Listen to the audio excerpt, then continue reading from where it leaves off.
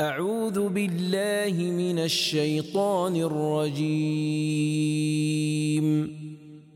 بسم الله الرحمن الرحيم. قاف والقرآن المجيد بل عجبوا أن جاءهم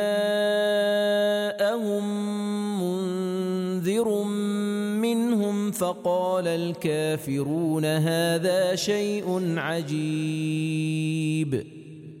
Living the Quran through the Living Quran, an audio-visual translation of Tafsir an-Nur of Sheikh Mohsen Qaraati, translated by Salim Bimji and edited by Arif Huda.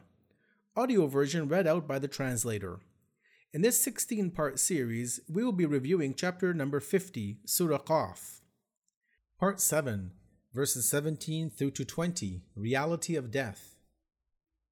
إذ يتلقى المتلقيان عن اليمين وعن الشمال قعيد ما يلفظ من قول إلا لديه رقيب عتيد وجاءت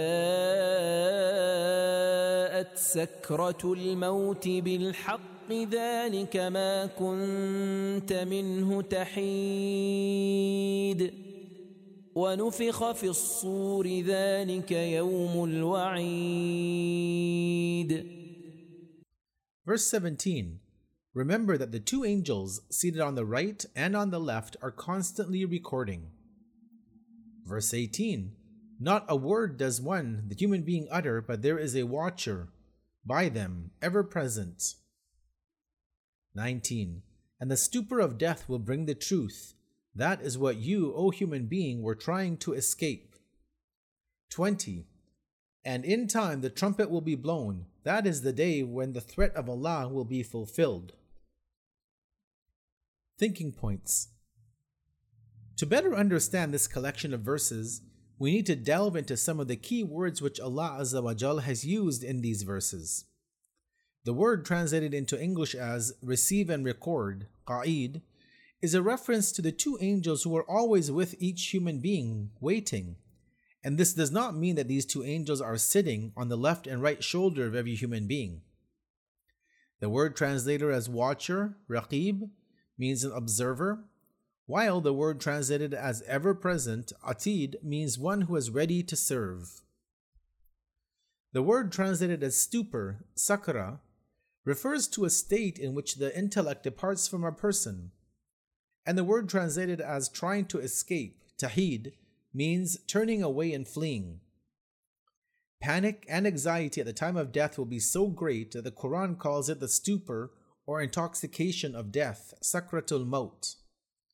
In addition, the Quran also refers to the state of how some people will react on the day of resurrection, as they make their way to the divine court, as being one in which, as is mentioned in chapter 22, Surah Al-Hajj, verse 2, and you will see the people staggering as if they are intoxicated, even though they are not intoxicated, but the punishment of Allah is severe. Among the organs of the body, the only one that has been mentioned in this passage in verse 18 of Surah Qaf is the tongue. And this is where Allah says, not a word does one utter, but there is a watcher by them, ever present. Perhaps Allah Azza wa Jal only refers to this organ because the function of the tongue is more than all the other body parts, and it is easier for it to do what it is good at doing, speaking. Plus, it is much more general in its nature than other organs. Its effects run deeper than other body parts, and consequences last much longer, and it is more adventurous than any other part of the body. Reflecting on the fact that a person's actions and speech are all under watch, and everything one says and does, as well as one's intentions, are being recorded, and the fact that an individual can die at any moment, then will be made to stand on the Day of Judgment, is a great warning and a basis for developing God consciousness, taqwa. When we continuously keep in mind the sheer number of observers and witnesses that Allah Azza wa Jal has created for each human being, this becomes one of the most effective ways to ensure that we stay on track and follow the right path of life. Takeaway messages. 1. Although Almighty Allah Azza wa Jal is Himself a witness of human actions, words, and thoughts, however, the divine organization which He has put into place states that there needs to be a constant recording and eventual accounting for the deeds which people perform, and He uses angels to carry out this task. 2. According to a hadith, there is a division of labor among the angels. Thus, the angel stationed on the right of a person writes their good deeds, while the angel on the left records their bad deeds.